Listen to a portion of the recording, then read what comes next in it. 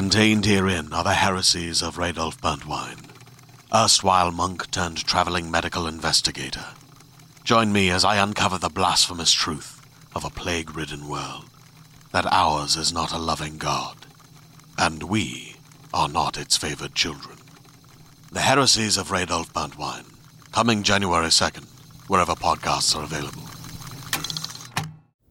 Hi, I'm Keegan. And I'm Madigan. And you're listening to Your Angry Neighborhood Feminist. This is a podcast where we explore the world through our own personal feminist perspectives. Here we are.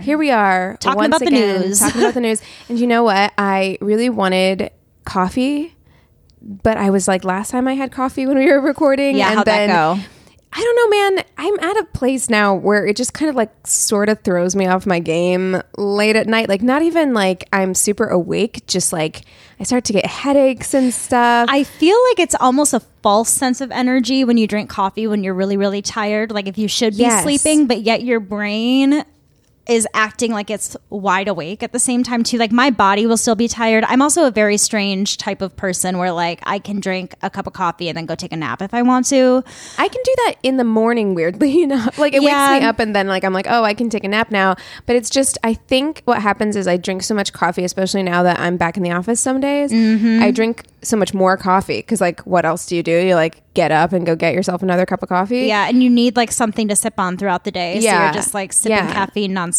So then late at night, if I have another cup of coffee, my body's like, you've hit your maximum. Like, stop. I get like pukey. It's really weird. Yeah, I like, just feel sick. Yeah, I have a really weird, I throw up really easily anyways. Like my stomach always gets like weirdly upset. What a good way to start this podcast. I feel like a real strong way to start a news episode podcast. I hope this is someone's first episode. I was right, exactly. Like this is just their introduction to us. I need a little levity though, because honestly, the news this week really depressed me. Yeah. So I'm going to get into the first story here. Please do. Just get ready to be angry. It's all upsetting. So I'm not sure if this has gotten the attention that it deserves on social media and in the news and things like that, but police in Columbus, Ohio have released body cam footage that shows an officer fatally shooting 20-year-old Donovan Lewis in his look at bed. this. Yet this another is gonna go right along with everything that I'm about to talk about. Oh, perfect. So this is yet another unarmed black man who was murdered by police. His killer's name is Officer Ricky Anderson. He claimed to have seen, quote, something in Donovan's hand leading him to pull the trigger. After Donovan was shot, it was discovered that it was a vape pen in his hand. So the reason that the officers were there is that there was a warrant to be served for Donovan with a felony arrest of domestic violence and assault and improper handling of a firearm. Okay, I can't wait for that to get used against him. I mean, look. Yeah. Domestic abusers, fuck them. Like we've said that many times on this podcast. However, you still deserve due process of the law. Right. It's not a death sentence to be an abuser. And this is, so I wanted to stop and say I did Google it because I was curious about what this incident was or whatever to just kind of get a little bit more information.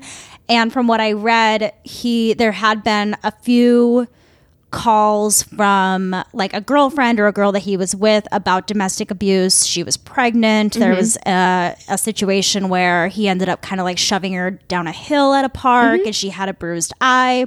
Awful. That is all to say that two things can be true at once. Absolutely. Look, it's not defending someone's shitty behavior or abusive behavior or saying that they're a good person to say that cops shouldn't be allowed to just shoot people willy-nilly because they got spooked. Exactly. And that's the thing is that I feel like those two things should be looked at very separately because I think they won't be. This is all going to be tied together, but I do think that it is important to mention because it is something that's in all the articles. It is mentioned. So I wanted to get the research on that. So I felt like I could tell the story as truthfully as possible. Absolutely. So, I wasn't at all saying like that it's something that we should gloss over in any way. I just know that like, but it is important to make that point. Somebody has done something, like everyone's going to be like, well, who cares then if they got shot by police? Exactly. It's like, you should care. Like, exactly. You should care. Like your circumstances and your choices and your bad behavior doesn't mean that you should be killed. Yeah, the state doesn't get to kill you just because. Yeah, exactly. So they were there trying to give him this warrant. They had been pounding on his door for about 8 minutes, they said, calling his name, when a man finally came to the door that was not Donovan Lewis. They immediately took that man outside and handcuffed him. They went inside, saw another guy in there, took him outside and handcuffed him. Hold on. Yeah, this is the part where I'm like, why are we arresting all these people that are in the house? Why are we arresting them? Are you allowed? So did they have a warrant that said we can go into the home? I'm assuming that the fact that they were sent to the house for the warrant, I don't know if they were welcomed into the house or what the situation was. Or I doubt they were welcomed in. Well, I think if I had to guess what happened, they were getting really pissed off and angry that they had to wait for 8 minutes pounding on the door calling his name.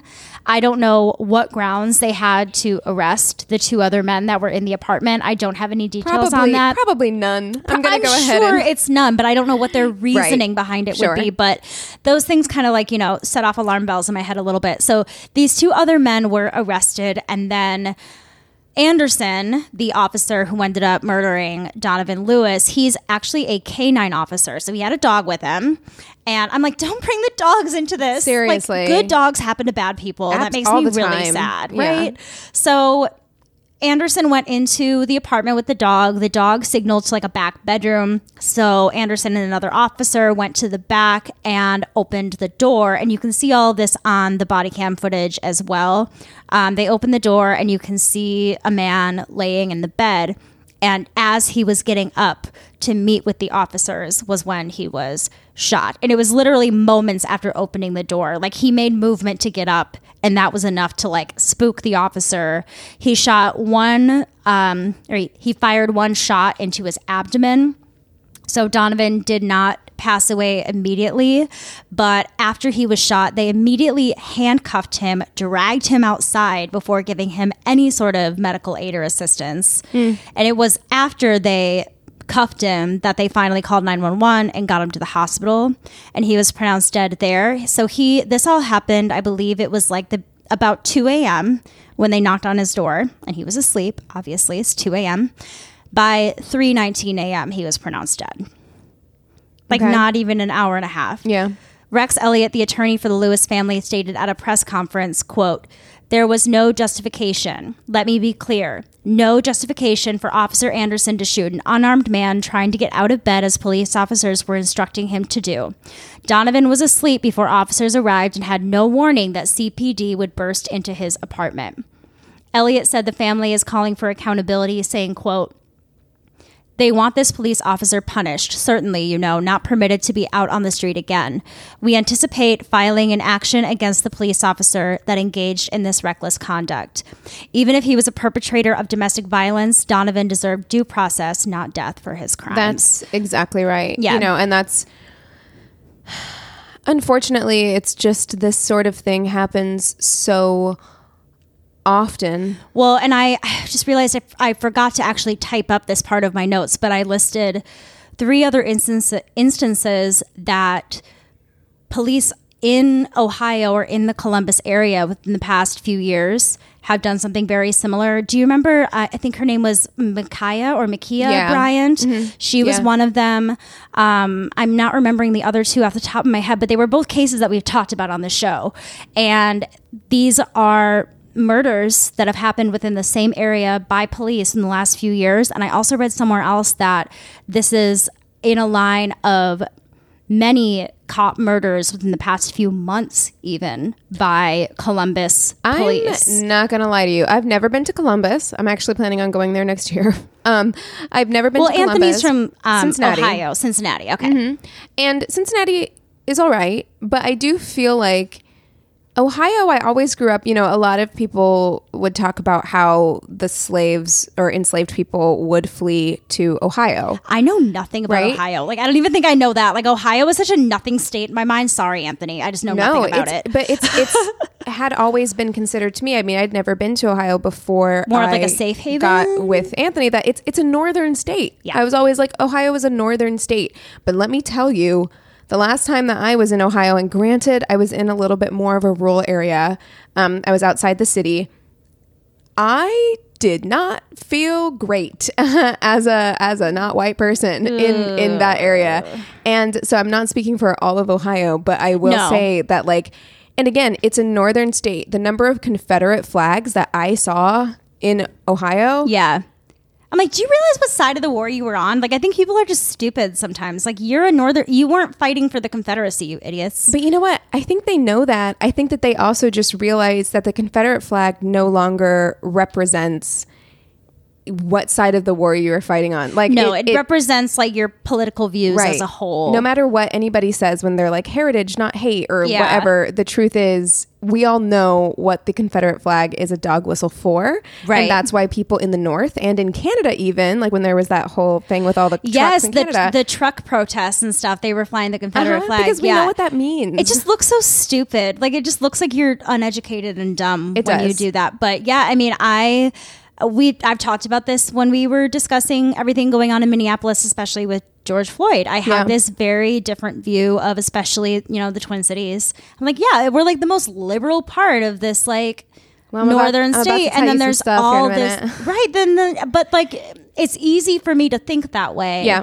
And then when it's displayed to me that it's otherwise, it's so glaring and upsetting. I mean, the truth is that racism exists everywhere. Like, that's just the truth. And also just because that's why when we talk about reforming the police or abolishing the police as they exist, that's part of what we're talking about, is that, like, it's so deeply ingrained in our society and in our police force because of the way that policing started in America, that this kind of thing is going to happen. If you give this kind of power to a group of people who have these deeply ingrained biases, because most Americans have deeply ingrained racial biases, you're going to see things like this. Like, it is just inevitable. Like that. So it has to be overhauled. With that said, let's take a break and we'll talk a little bit more about that after the break. Oh, sounds fun.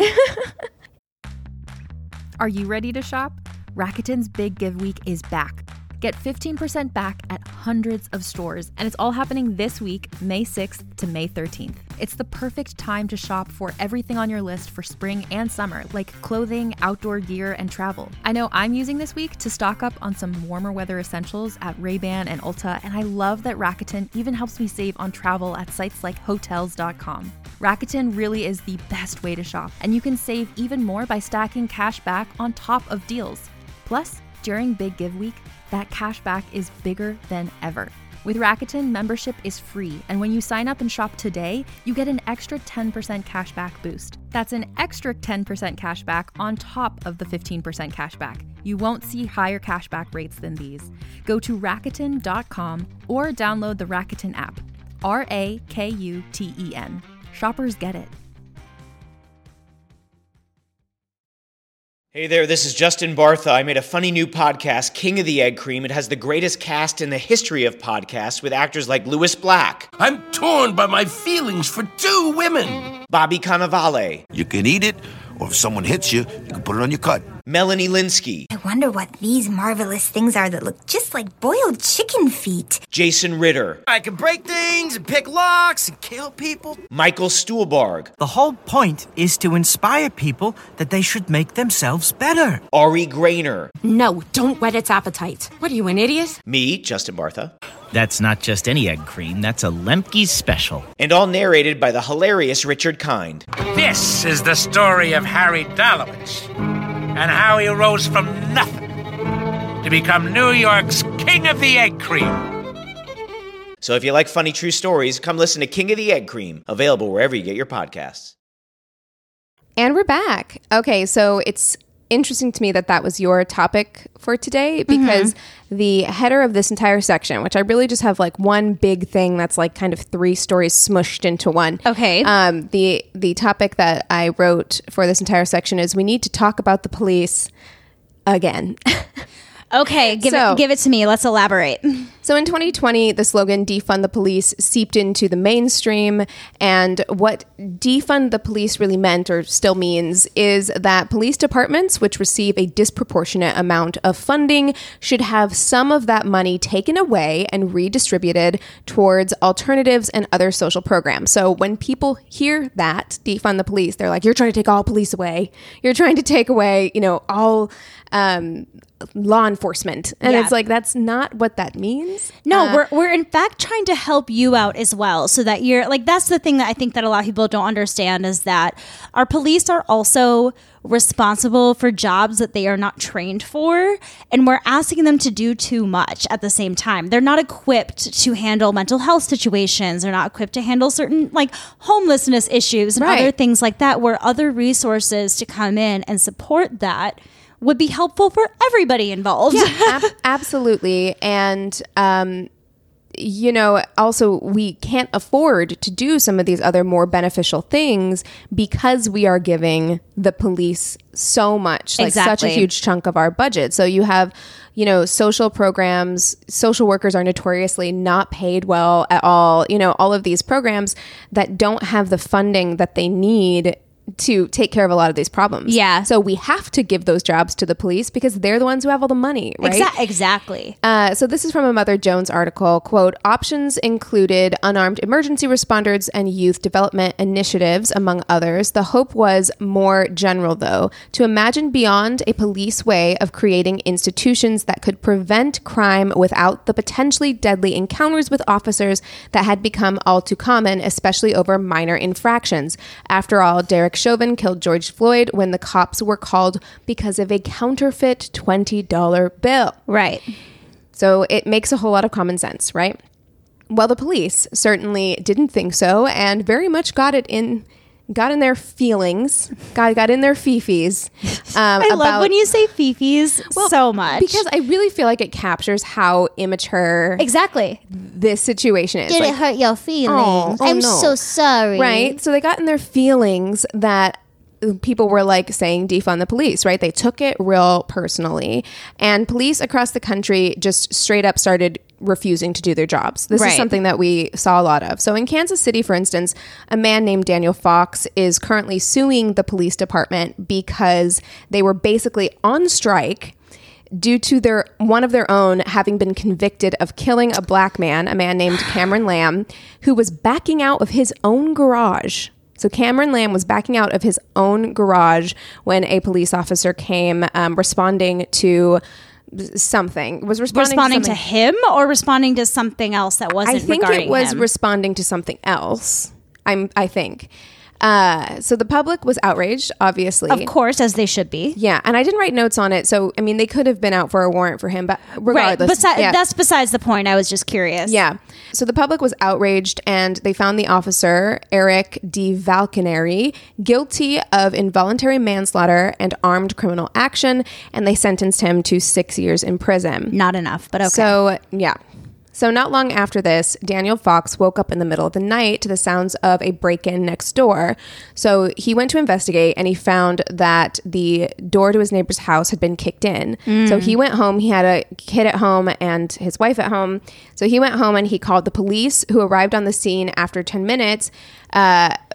Arrived on the scene, but then left after 10 minutes. Like they didn't get out of their car. Like they showed up to say that they responded to the call, but then they didn't bother to investigate the neighbor's home. So Daniel called back asking why the neighbor's house was still open. And they said in the wake of the DeValcaneri verdict that their hands were tied until the conviction was overturned. Wow. So literally the captain called and left a voicemail. And he said, quote, "It's kind of out of the police's hands until that judgment is overturned on appeal so that we can go back to our business of keeping citizens safe. Take care, bye-bye." It is exactly in your hands. Mm-hmm. Who else's hands is it in if it's not in your hands? Job. It's literally your job. If you've listened to me long enough, you know how much I love the True Crime Obsessed podcast. And they talk about this all the time whenever there's like a story of, especially like a disappearance, and the cops are like, they're an adult. They can run away. Like, not a big deal. And it's like, do your fucking jobs. At least do the bare minimum.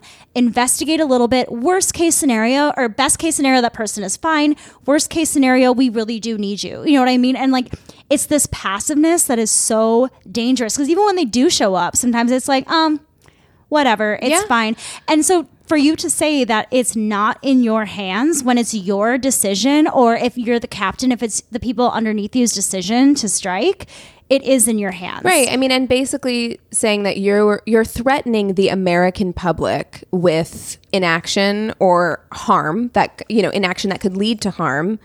Imagine if a doctor did that. Right. Until you get what you want. Like, that's what you're saying. So when Fox posted a video about what happened to him on Twitter, 2 officers showed up at his house when he wasn't home with tactical gear adorned with weapons on, and told his wife, who opened the door, that they wanted to chat with Fox, who later said that he felt like the officers were attempting to intimidate him. You think? Mm-hmm. That is so not cool. Right. That's terrifying. Yeah. So he is now suing the police department. Oh my gosh. And we'll see how that pans out. During the summer of 2020, it was not a surprise that Minneapolis took center stage of the defund debate. While initially it may have looked like the department there was defunded, $8 million was reallocated from the police budget. They did that to make things look good, I'm sure. Mm-hmm. By 2022, the Minneapolis Police Department had more cash on hand than before Floyd's murder. And in fact, so much money is being allocated to the police that the rest of the city of Minneapolis is in a fiscal crisis. That's how much money is being allocated now. So, and this is why. Let's break down why that is. One, there are the costly settlements from the violence the police committed. $27 million for George Floyd's family, $2.4 million for protester Soren Stevenson, $650,000 for journalist Linda Tirado. Tirado and Stevenson both have an eye missing as a result from police firing, quote, less lethal rubber-coated bullets. During protests, correct? Right, yeah. They also settled with protesters Jalil Stallings and Virgil Lee Jackson Jr. for $1.5 million and $645,000 respectively for shooting them with rubber bullets and then beating them and tasing them. Legal claims in the 15 days after Floyd's murder would lead Minneapolis to pay out $111 million in lawsuit settlements. Well, then maybe Derek Chauvin shouldn't have fucked up. Yeah, but that's coming from... like, the people of Minneapolis are basically paying for that. So, that's right. It's not the police that are paying for it. It's like the taxpayers that are paying for it. Mm-hmm. So funds have to be reallocated. I mean, it's the police department, but funds have to come from somewhere within the city budget. Yeah, it's like the taxes and all of that. Yeah, so they're pulling it from somewhere else. Like other programs probably that need more money because your police don't know how to fucking act right? Because so many police got their feelings hurt during the summer of 2020, many straight up quit. Yeah. Nearly 300 left the department and over 200 have left with workers' compensation settlement checks and lucrative disability pensions based on claims that policing the protests gave them PTSD. So they said that having to police those protests where they terrorize civilians. And it was your fucking fault. You started it. Yeah. Don't fucking kill people and we won't have to have these insane protests. Don't show up with rubber fucking bullets and instigate and make everything fucking worse. It's your fault. Again, the city is having to pay retirement pension benefits and workers' compensation benefits for PTSD from that. 3. Womp womp. Many of those who are leaving actually cost the city tons of money, but are still getting generous retirement packages. One officer racked up more than $344,000 in misconduct settlements over the course of his 12 years as a police officer. He is now receiving $56,000 a year in disability pension on top of $195,000 in workers' comp. Okay, yet another reason why we need to defund the police. Why is it that retired police officers are treated so well when everyone else in the country is having to work until they're 80 years old? Right. Or else they won't be able to make enough money to live. Yeah. Like, I get, like, that's how every job should be treated. I'm not saying that, like, right. We should be treated badly, but it's kind of shocking to see the disparities there. Yes. Yeah, absolutely. There's another officer who was involved in the killing of a black man in 2013, and he is racking up more than $128,000 in disability pension on top of that same amount, $195,000 in his workers' comp. So you get the idea. This is happening. And again, there are people who have cost the city money. Like, there are people who the city has had to pay out settlements for because of their own violence. And now we're still paying them back. Mm-hmm. The combination of these payouts and police misconduct settlements is approaching $150 million. That's more than 3/4 of what the Minneapolis Police Department's budget was in 2020. Oh my gosh. The city's self-insurance fund, which it uses to pay out settlements, is expected to be negative $94 million by the end of 2022. So what would that look like then for people in Minneapolis? I don't know. I mean, all of this is just to say that like just even less the resources? police department is very nearly bankrupting the city of Minneapolis. Yeah. Like, it's taking away from social programs that actually benefit the community. Right. I don't know what that looks like or what it's going to look like long term, but I do know that like all this talk of defunding the police and taking away that measly amount of $8 million from them really has done nothing, because unless we reform the police department, I mean, it's still going to be costing everybody so much money. Yeah. I mean, and in the meantime, like you just said, nothing has changed. Just this week, and this is a less extreme example, but it is just to say that this is still happening. Yeah. Body camera footage was released of a black pastor in Alabama who was arrested for watering his neighbor's lawn. Stop. Yeah, it's like the Karens that are like, the black kids are selling lemonade on my street. It's like, okay. Yeah, okay. I mean, he lives on this street. Yeah. His neighbors were out of town. He was asked if he could water their plants. He agreed, so he was over there doing that. The officer, whose name has not been published, which insert eye roll, pulled up and asked Jennings if that was his car in the driveway. He's like, no, that's my neighbor's car. And so he's like, well, do you live here? And he's like, no, but I'm supposed to be here. He was like, I'm Pastor Jennings. I live across the street. I'm looking after their house while they're gone. I'm watering their flowers. So the officer tells him that somebody in the neighborhood reported a suspicious vehicle and a suspicious looking person who's not supposed to be in the yard. Oh, a suspicious looking person. What does that mean? You mean a black person? He's literally like a 60-something-year-old black man. And he lives in the neighborhood. Right. What the fuck do you want? Well, so Jennings asked the officer who made the claim in the neighborhood, and when the officer didn't tell him, the two exchanged words, resulting in Jennings being placed in the back of a police cruiser. Following his arrest and being placed in handcuffs, the neighbor who called authorities about Jennings being a suspicious person tells the officers that she recognizes him and says he lives right there and he would be watering their flowers. This is probably my fault. Why did you call the police? It's definitely your fault. And also, like, watering plants. I mean, I live in LA, so I feel like... I see people watering other people's lawns all the time. I just assume they were hired. I catch people, like, walking close to my apartment all the time. Like, my door is right off of, like, a very busy street, and it creeps me out. But there are people, like, we have had homeless people using, like, the outlets that are, like, outside. Like, they'll sit outside our window, or people will come, like, walk right by our garden and things like that. My instinct is not to call the police. Right. That doesn't make sense to me. No, I mean, also, mind your business. Like, it's so that's what I'm saying. weird. Like, I just feel like I see people everywhere doing things.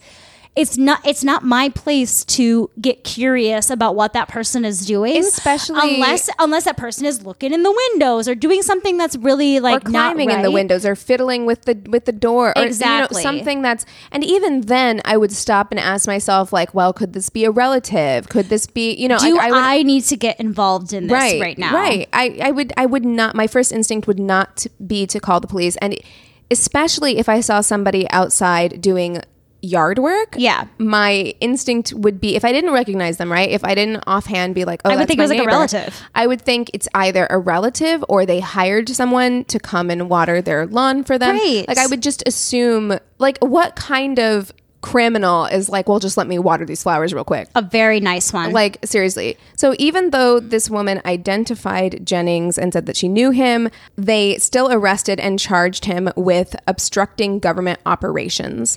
The charges were later dismissed and Jennings was released, but he obtained a lawyer who pushed to have the body cam footage released in order to clear the way for, quote, legal action against the officers and more. So good. Here's hoping. That happened, I think, back in May, but the body cam footage just got released. So I have a little update on the Don't Say Gay laws in Florida. The Sarasota School District in Florida is taking it all one step further with even more damaging policies. So the district, which covers 62 schools and over 42,000 students, quietly adopted new guidelines this week requiring all staff to notify parents if a child tells them they're gay or if they are changing their preferred name or pronouns than indicated on their records. I'm sorry. That's none of your, like, no. If my child, for whatever reason, trusted a teacher with more that than information, me, right? Or even if he trusted me, but also wanted to tell his teacher, that information is for the person who received that information. Yeah. That information, someone's sexuality is not anybody else's business until they are ready to make it their business. Exactly. Exactly. So Superintendent Brennan Aspel created the guidelines without a board vote to comply with Florida's Parental Rights Education Act, which is popularly known as the Don't Say Gay law, which took effect in July. So there's this little flow chart that I found, and it starts with student makes request of a school staff. Then it goes over to school staff will notify administrator and school counselor of the request. Then, if a parent or guardian refuses consent, the administrator requests an email or letter from the parent in writing, and staff will not utilize preferred name and or pronouns. After that, administrator and or counselor will notify the parent of the request. After that, if parent or guardian gives consent, the school counselor schedules a conference to include administrator, parent or guardian, student, and counselor to complete the gender support plan. Lastly, once parent signature is obtained, pertinent staff are notified that the request is approved. You know, I hate this, especially, I think, because I really hate when people act like children don't deserve autonomy, right? Over themselves. Like they are actual people. Or that they can't have any secrets. Like the thing to me that's so scary is that there are so many kids out there where school is their safe haven. It's a place where they can be called by their preferred name or their preferred pronouns or be out. And then when they're at home, maybe they can't do that and they can't be themselves. So the fact that the school is going to tattle on them is incredibly dangerous. Yeah, and it could lead to abuse at home. Absolutely, it's scary. Absolutely. And I also just think needing permission from a parent, needing a parent's signature to be referred to the way I want to be referred to, is saying that I don't deserve sovereignty over my own body, and my own life. And like, just because children are children doesn't mean they don't deserve that. They're people. Yeah. And children are also much smarter than we give them credit for. I just think that's something that I think is a bigger conversation as well. Gail Foreman, who is a history teacher in the district, has expressed concern about and to her gay and trans students, telling them, quote, "Don't say anything to me if you're not out at home." Which at the same time, it's like, sad. But you can also just keep their secret. You don't have to tell but administrators, but that puts her job in jeopardy. Yes. Like I understand that too, but like that almost rubbed me the wrong way because it's like, look, don't talk to me about it if you have something to say because I'm going to have to tell on you. I understand. I mean, I do think it's coming from a supportive place. It is.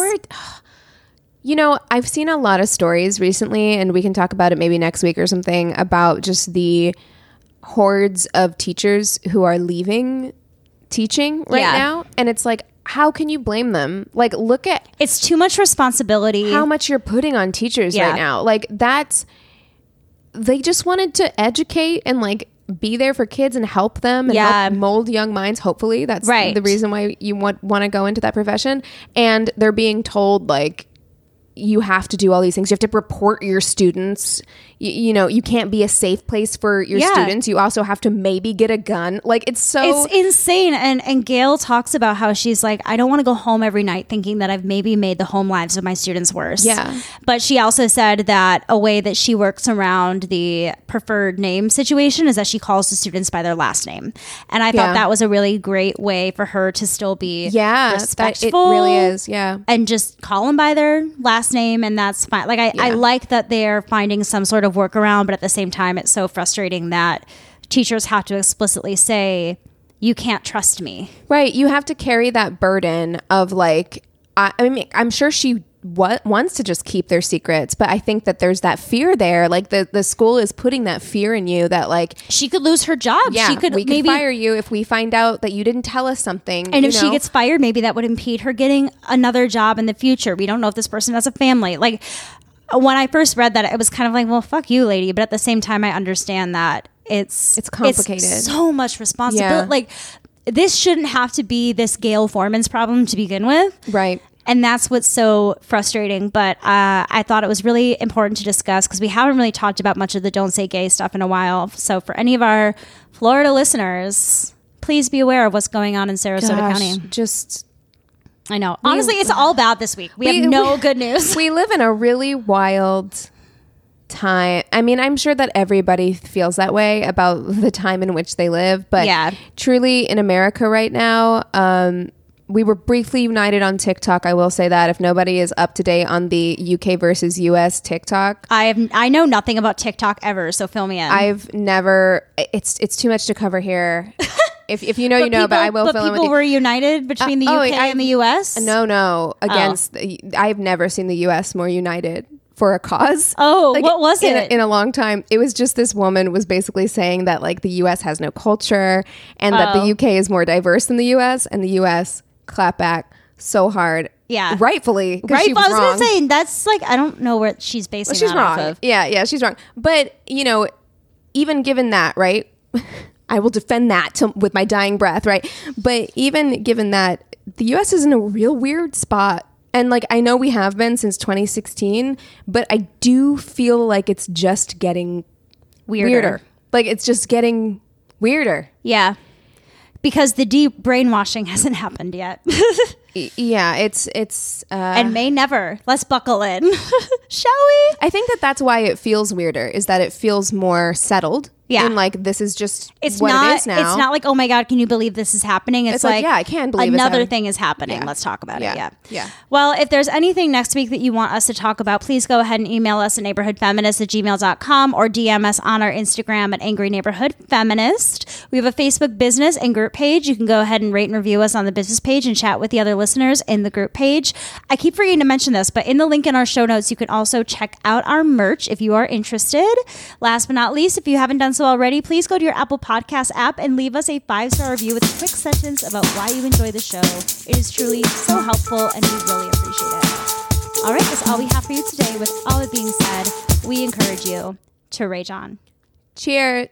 Are you okay? I'm not. I'm not. Oh my God. Okay, let's do this again. Please. Okay, sorry. With all of that being said, I said rage on by myself and I was like, what's going on? And then you said cheer. My brain short-circuited. It really did. I got a text and I was like, what's happening? That happened to me recently when we were doing the intro where I just totally forgot what words were. Okay. Sorry. Go ahead. With all of that being said, we encourage you to rage on. Bye.